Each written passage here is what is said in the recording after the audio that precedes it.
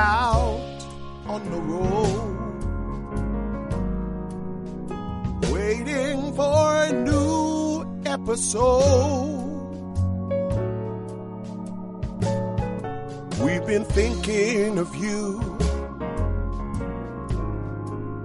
and just what you need. Oh, yeah, yeah.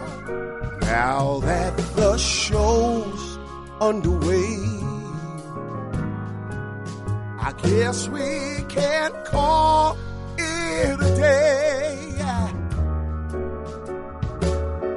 You're ready for the Bowfinger Show.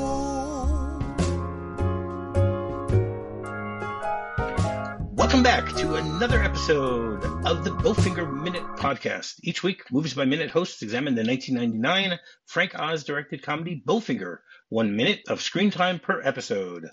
I'm Rob from Movie Rob Minute. And I'm David from Blueprint Review. And we're here to talk about Minute 4. So Minute 4 begins with Bowfinger closing the script and ends with the sound on an answering machine. Mm-hmm. David, why don't you tell everyone maybe your background with this movie, Bowfinger, that Jim chose for all of us to sit and watch and talk about? Yeah, well, this is one I caught at the cinema when it was first released. I enjoyed it a lot. I've always kind of I enjoy movies about making movies. I think, obviously I'm a big film fan with what I do, but also eventually, I've a few years, actually, when did this come out? I'm trying to think. Yeah, probably a couple of years after this, I went to uni, I studied video production, filmmaking, and actually got into filmmaking. So it's something that close because of this movie. Not because of this movie. Oh. No. That would have been cool. That would have been cool. I guess I'm just trying to explain why films about filmmaking kind of appeal to me. I think I just like that world. I find it interesting. So yeah, it's the kind of film that appealed to me, and I've always liked Steve. There's a lot of good people involved. I've always liked Steve Martin, Eddie Murphy. They're funny guys, and I really enjoyed it at the time. And it's one of the films that, if I remember rightly, it was one of the earlier DVDs that I bought. Not one of the first, but kind of when I was just collecting, because I've got a silly number these days, just way more than I need. But in those days, I only had a few, so that was one of the titles that had when I had the luxury of rewatching films. Well, now I've got way too many; I never get to rewatch them. So I actually watched it quite a bit in the day. I think when I was at uni, I probably watched it a fair few times, and so yeah, it's one I kind of know and cherish. I just think it's a really decent, solid movie. It's funny. It's got its heart in the right place as well. It's quite a kind of you could say a bit sentimental, but in that kind of Hollywood way. But it works. It makes it a very lovable, likable film. And rewatching it again for the podcast, I would rewatch it again today, actually, in fact, and it still works for me. I had a blast watching it. It's a lot of fun. It's a fun movie that just kind of races along as well. There's very little time wasted. It just kind of cracks on with its kind of zany concept and just runs with it. Right. For me, it's a little different. I actually didn't see it when it first came out. It just sounded a little too strange for me, even though I'm a big fan of both Steve Martin and Eddie Murphy. As anyone who knows my podcast knows that my second season was Planes, Trains, and Automobiles, because I just love what Steve Martin does there. So, for me, I didn't find Steve Martin as funny in the 90s and afterwards as I did in the 80s. I think his stuff in the 80s was so much better. So for some reason, I somehow missed it when it came out. It wasn't something that I rushed to go see as soon as it premiered in 1999 or anything like that. I actually only first saw it probably about 13 years ago, something like that, in 2010. And I liked it, but I didn't think it was that great. And then for my website, I actually rewatched it 3 years ago in 2020. And again, I wasn't too thrilled about it. But what's really interesting is now that, that this was all before I started doing podcasting and started doing editing and all that stuff. And now that I've seen it, again, I have more of an interest in what's going on, in the way that it's done, in the way that the story plays out of basically trying to edit something. I mean, obviously it's video as opposed to audio, which is what I'm used to, but editing something around something else. I mean, edit. I Yeah. mean, I've learned the magic of editing since I started my podcast. Even though Jay tried for years to get me to do editing, and I never did it.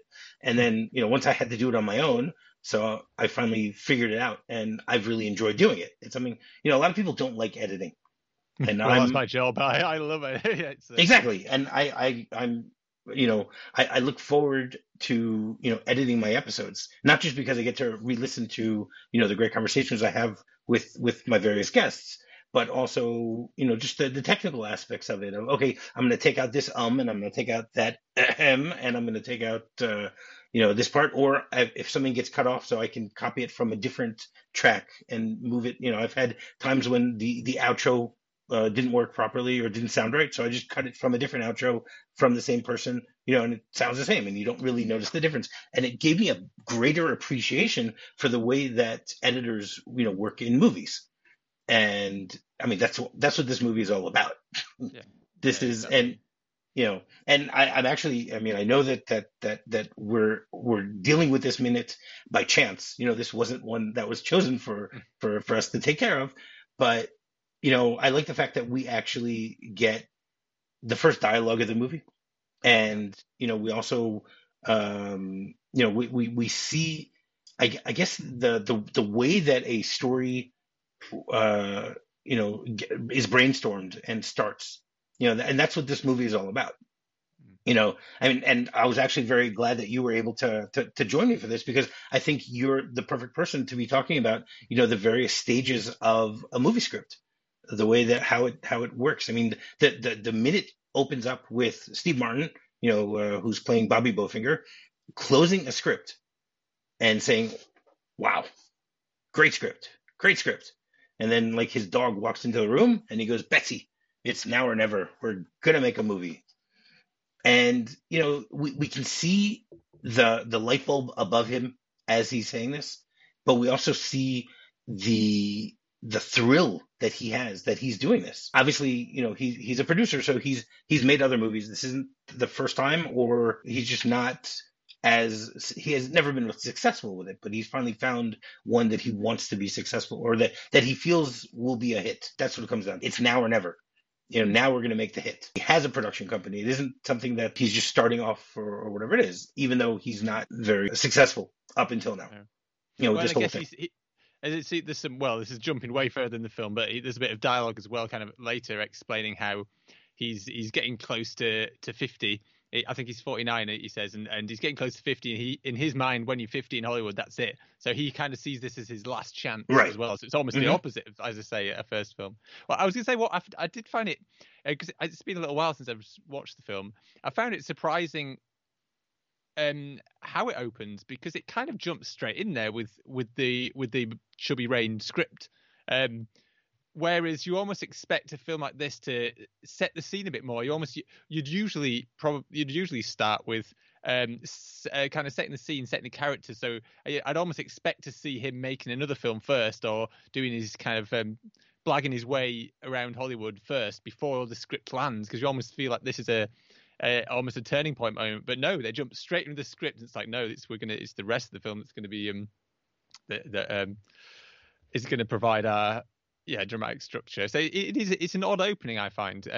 I actually like the way that they open it, because again, I do, it shows us, okay, he's finished reading the script. We don't need to watch him sit and read the script.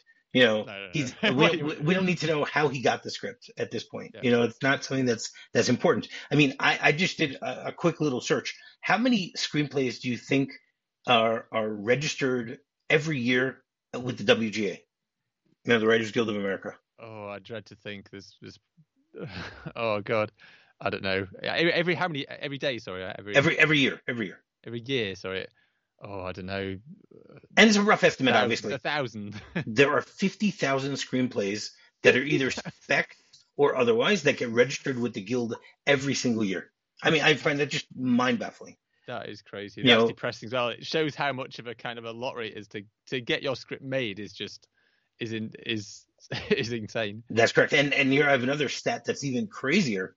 Okay. Okay, let's do the comparison. So we have from 1950 and nowadays. What percentage of screenwriters actually achieve having a second script produced within 5 years of the first? In 1950, what percentage of the screenwriters do you think are able to make a second movie In within the 5 years? 50s, In the 50s. I imagine the 50s it was higher. I imagine they'd have studio writers, so it'd be, I don't know, maybe 60%, 70% or something. I'm not sure. 39% of Oh, wow, screenwriters it's still quite low. in the 50s were able to make a second credit within 5 years. I'm assuming that that doesn't include what you just mentioned about the studio writers themselves. These are probably Yeah, independent writers, being able yeah, to break in and then yeah, get a second movie made. yeah. Okay. I guess it was probably quite harsh as well. You might have had some that they'd hire in as a studio writer, then the first script bombed, and they'd be like, right, sling your hook, get out of here. Sort of thing. Right. It could be. I don't know. That's true. Maybe. That's very true. All right. Now, what percentage do you think nowadays? Oh, I don't know. I mean, it says here in Two, the one. 2000s, it says in the 2000s, so I don't know if that's referring to, 20 years ago or 10 years ago or now or Yeah. within the last 23 years. It could be any of them.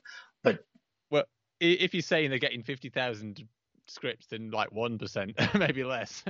so it's saying 17% of 17. Oh, screenwriters okay. are able to get a second credit. That Yeah, well, I guess you're saying second credit. Yeah, I was thinking second. I guess it's more once you've got in there. I guess it's probably a bit easier to get. so you're saying 17% of 1%. No, yeah, exactly. Well, yeah, because it's even less than one if you've got 50,000 scripts. There aren't that many films we made in Right. Hollywood. I think they only make like So, 15. What is it? Like 1,500 movies a year or something like that, maximum. yeah. Yeah. I mean, you've done it. You've been a part of a movie. So Yeah, well, not and Hollywood though, but yeah. not Hollywood, but still, I mean, Yeah, still, yeah. and think about it. Your film came out was about 5-6 years ago. Have you guys had another film at that since then? Well, they haven't. The guys who made that haven't. But I've gone on. I left that company, and Okay. I've worked for some other guys who they produce a few films, or they tend to get on board with other people's films as well. It's kind of complicated, but although I've joined them a bit later on, so I don't know the full ins and outs of it. But in terms of me, I guess I'm now editing. I've just finished my third feature edit. I've done loads of short stuff and videos and things like that. Right. But yeah, I finished my third feature edit, or at least I finished my role on it. There's still going to be some kind of sending back and forth files and things, but the actual edit is locked. And I'm about to start a fourth, hopefully soon. They've asked me anyway, and the director's given me a call and wants me. So that's great. in the pipeline. So yeah, that's great. So once you're in there, it's easy to get the ball rolling. But yeah. Right. I mean, but difficult. But again, I mean, I like the way that this, the script is basically where a movie starts. Yeah. Or actually, sometimes it starts before and just with the pitch, but without the full script, nothing's happening. The pitch could work, and then if you don't have a good script, that's not going to go anywhere. But once you have the script, that's where it is. So, I mean, here you have this producer who has yet to have a hit. Okay. And he's looking at it and saying he's finally found a great script. And this is the one that's going to put him over the top. As you mentioned, he's 49. He's just about to hit the cusp of 50. So this is when he's got to do it, that type of thing. And as he's like contemplating all these different things, well, actually, I want to mention something about the dog. Okay. So are you a dog person?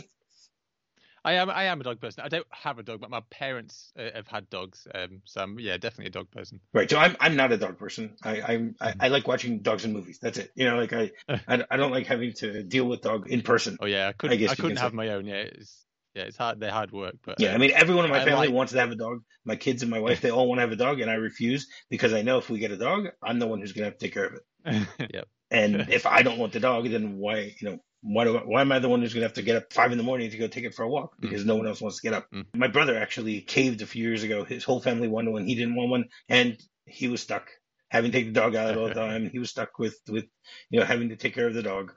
And in the end, he just said, "That's it. I'm getting rid of it." And they got rid of the dog. Oh no, that was it. No, they sold it to somebody else. Yeah.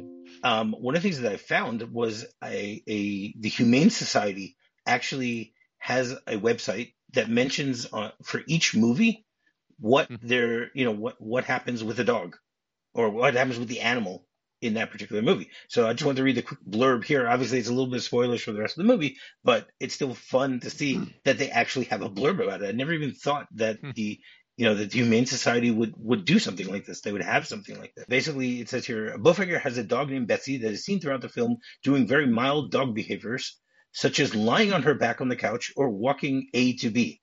The action was cued by the trainer using verbal and hand commands. There is an unusual bit of animal action in a parking garage where Bowfinger puts high heels on Betsy's front paws and the dog runs slowly from A to B. The trainer places the high heels on the dog's paws using extra safety straps and cued it with verbal and hand commands. The dog ran slowly from A to B for approximately 15 feet and was comfortable wearing the high heels while filming, although she prefers her running shoes. So I just find it really funny that they actually have, reports of how this stuff is done. Publicly accessible ones, it's weird. Yeah. I mean, it makes sense. I'm not saying that it doesn't, but it's just very funny. It's not something that you would expect. Yeah. No. I guess it makes sense in terms of if anyone wants to check that actually no animals were harmed. I mean, they always say that at the end of the film, but they could just be lying. So it's good to. And they can't be lying on this website. Well, yeah, I guess so. Or if you're saying it's the Humane Society, okay, if it's the Humane Society itself.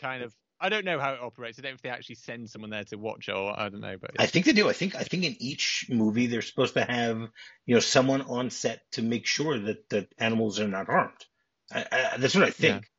Yeah. It always reminds me of the scene in Scrooged, with Bill Murray. Oh yeah. Where they can't get the antlers. That's right. They can't get the antlers on the mouse, and they say, just staple them on. And the person from the Humane Society was appalled. That was quite an interesting touch. Did you see Nope as well from last year? Yes.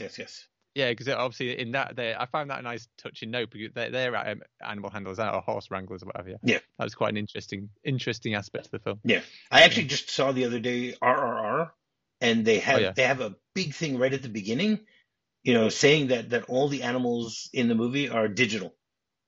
As I say, that's very obvious. But it's just funny that they have a sign that they have a disclaimer right at the beginning.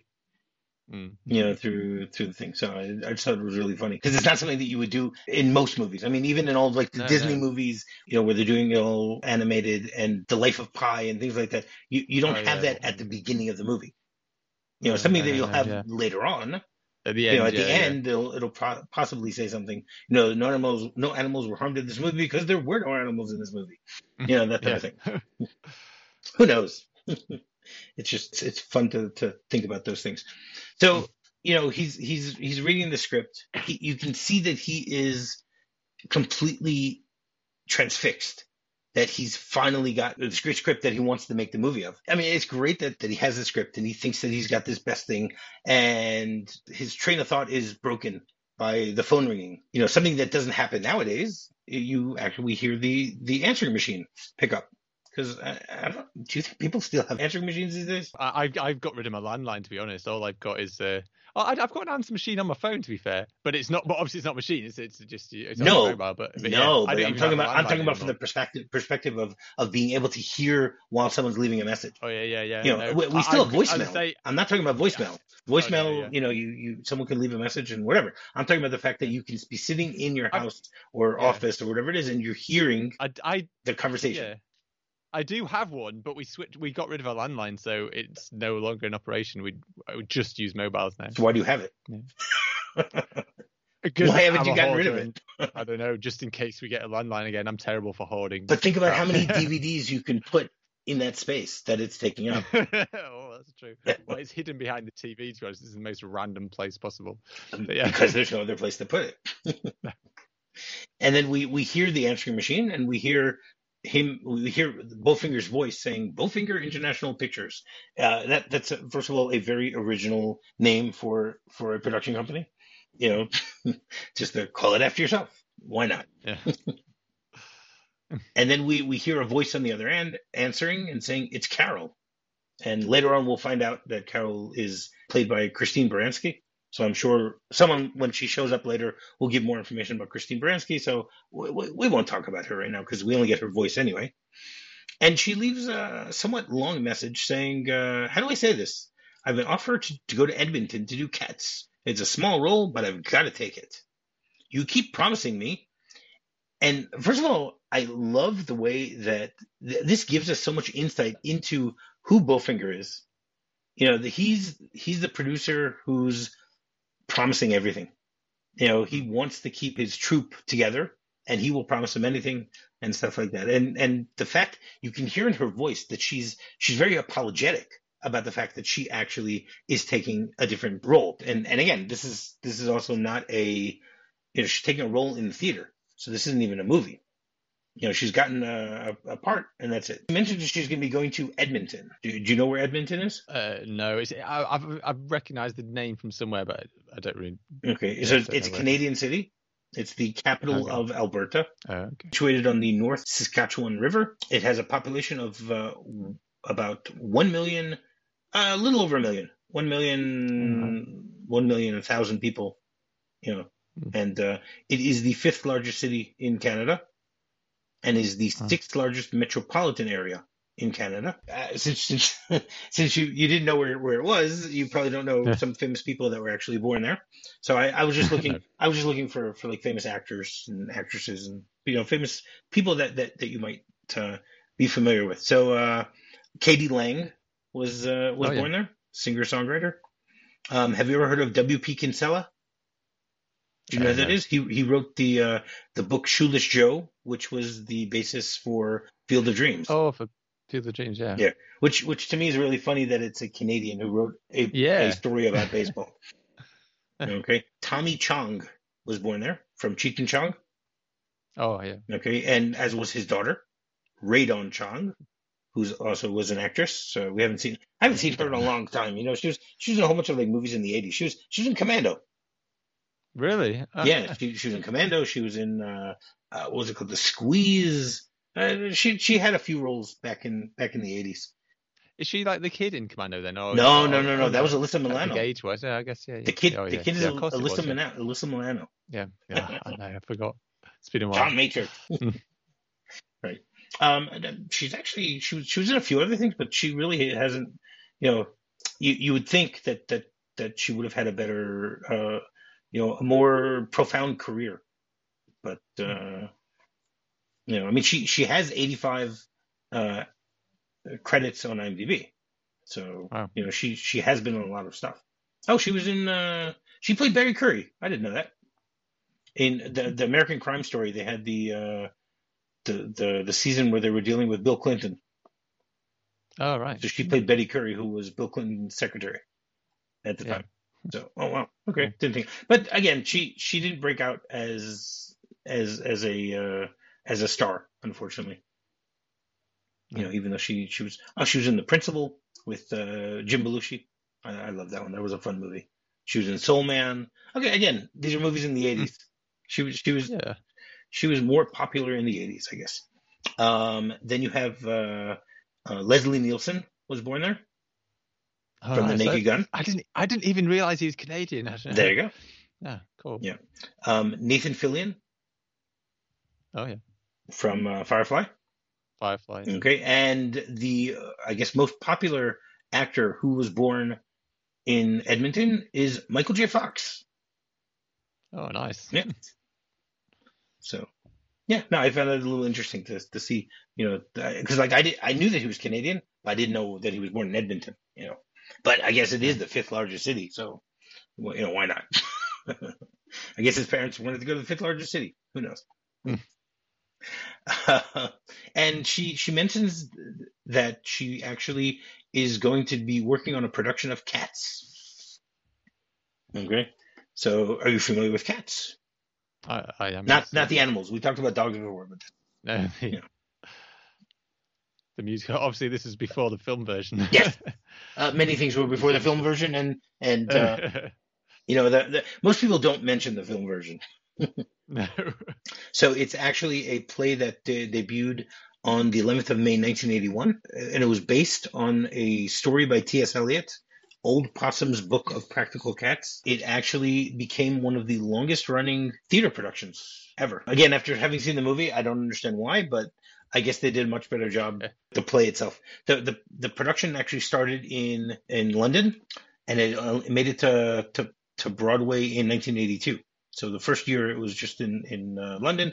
In London, it ran for 21 years, and they had 8,949 performances. Okay, and the Broadway production ran for 18 years. So that's interesting. It was only used 3 years less, with 7,485 performances. And it became the longest running musical in both of the theater districts for many years. It's been revived in the West End twice and on Broadway once. It's been translated into many different languages. And there's even a 15-year run in Hamburg, the German version of it, which had 6,100 performances.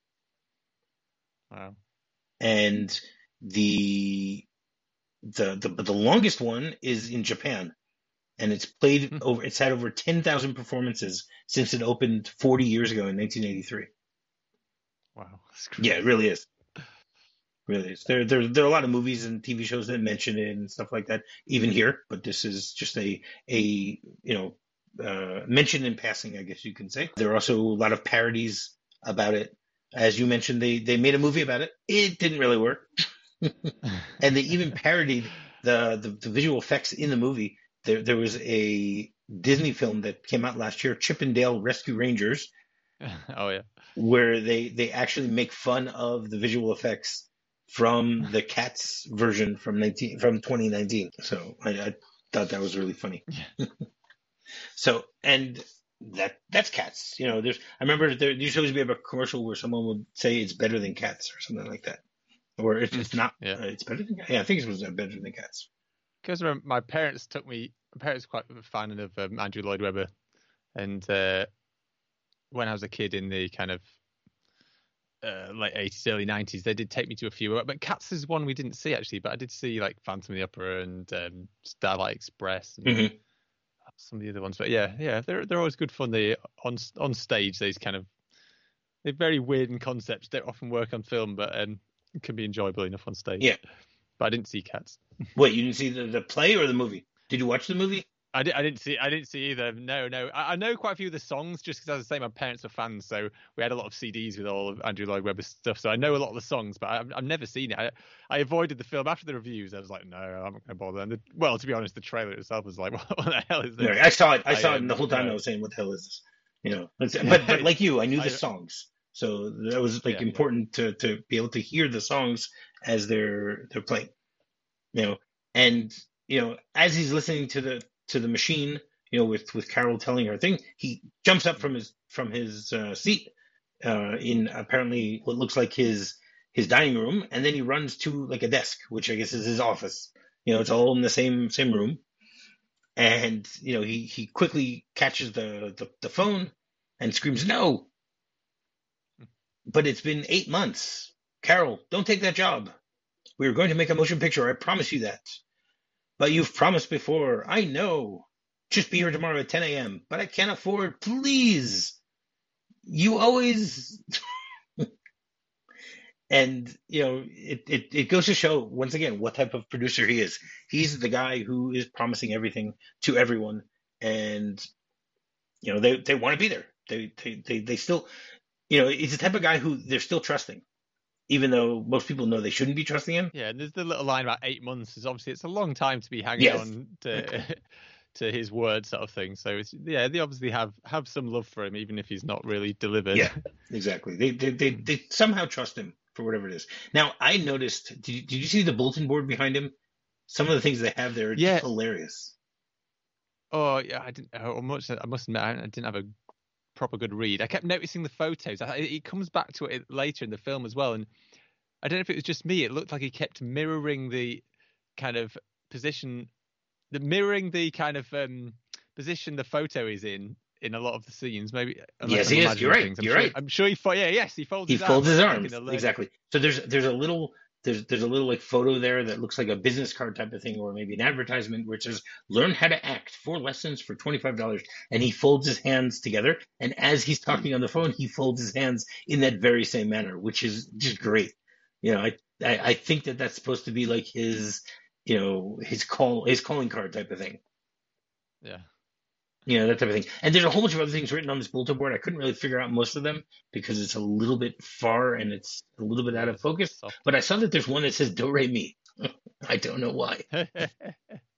One just says action. Exactly. And there's another one that says ink, or maybe it's link, or maybe it's rink, or think. Could be anything. There's so many different things that could be. There's something about Aspen, but there's also a cartoon that's there.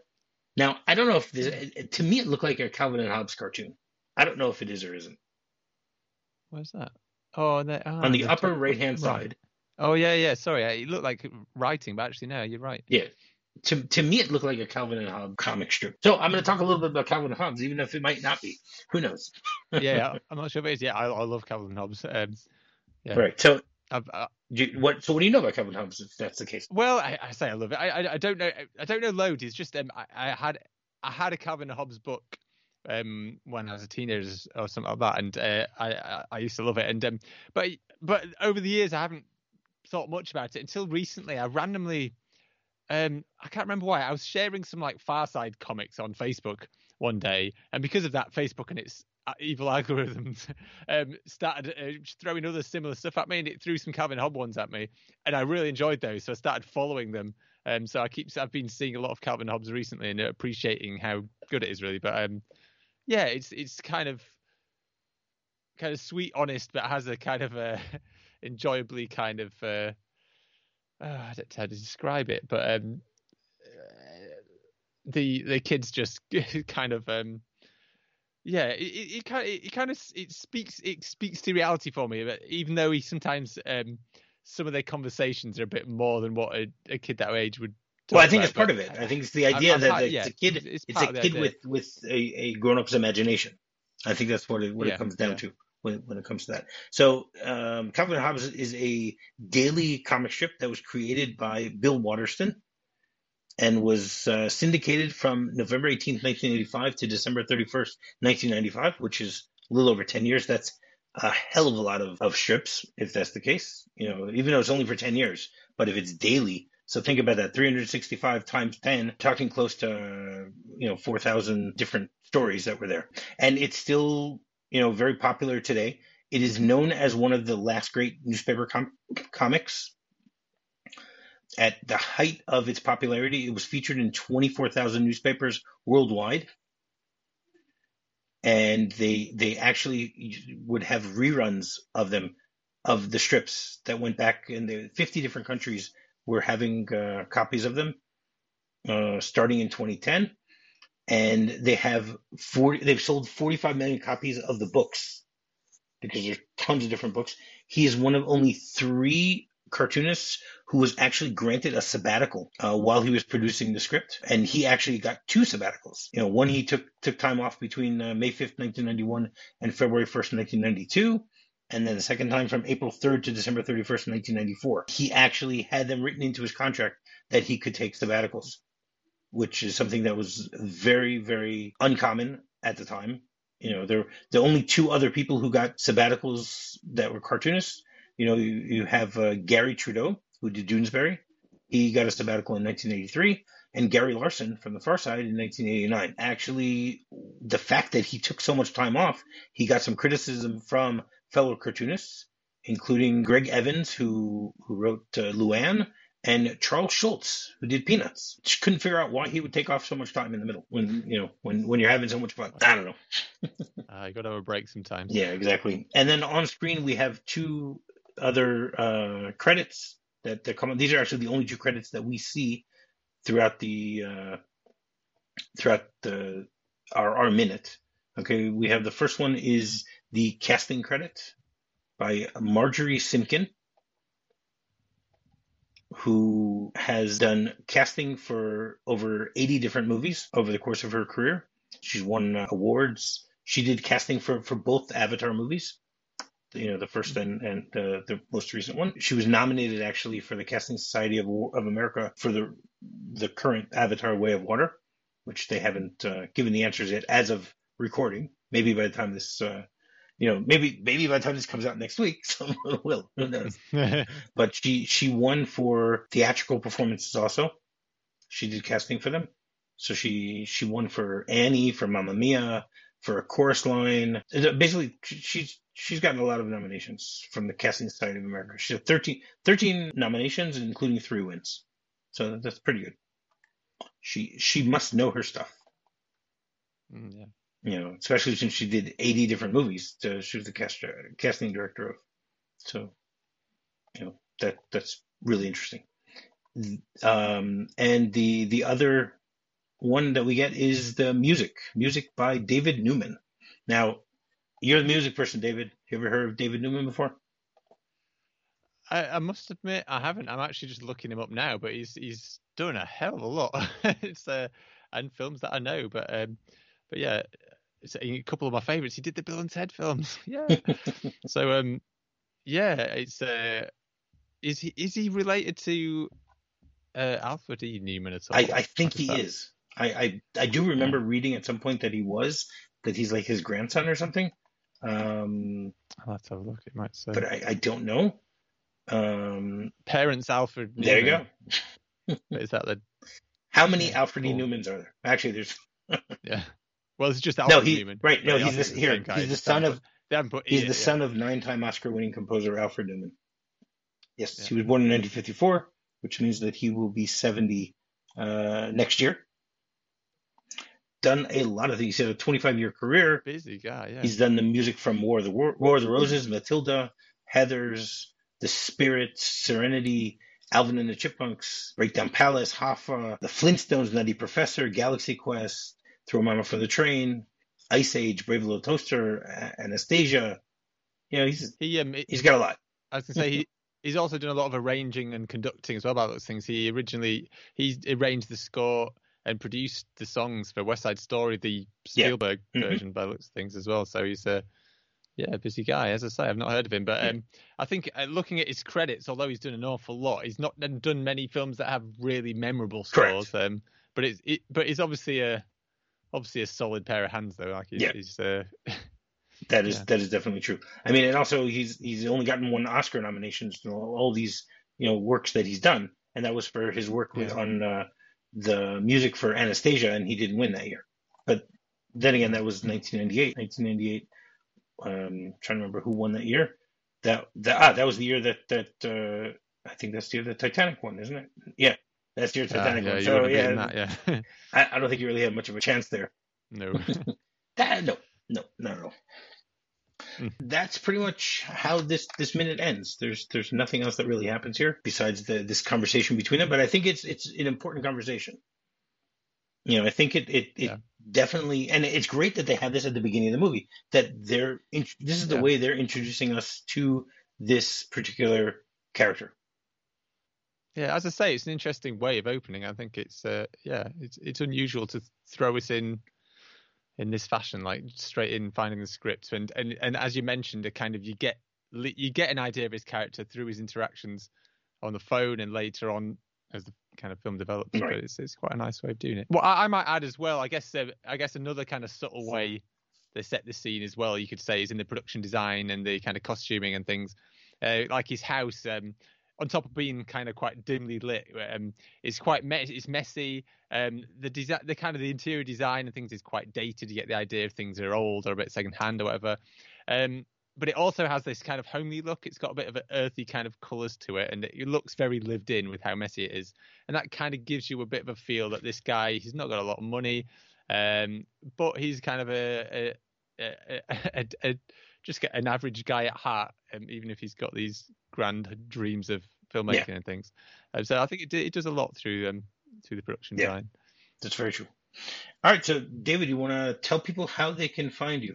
Yeah, if you go to blueprintreview.co.uk, you can find all my movie reviews, Blu-ray reviews, and things like that. All right, and finding me is very simple. Just do a quick search for Movie Rob Minute. You can find me on Facebook, you can find me on Twitter, and you can find me on my website, movierobminute.com, for my podcasting. And if you want to just go for my movie reviews, I have almost 10,000 movie reviews on my regular website, which is just called Movie Rob. It's at WordPress, movierob.wordpress.com. You can find the Bowfinger Minute podcast on Apple Podcasts, Spotify, and Google Play, or at their main site, bowfingerminute.com.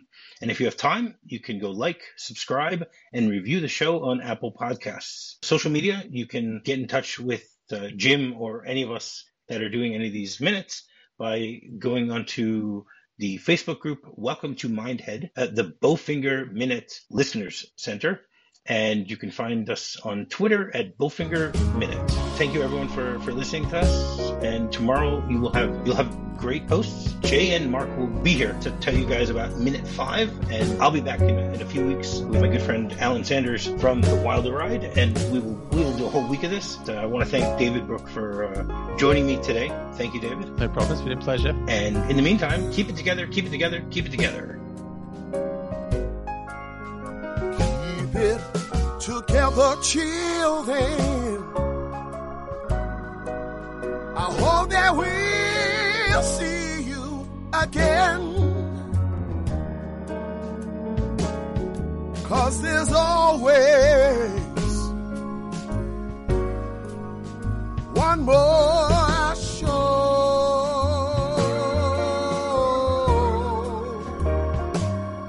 'Cause there's always one more show. One more show.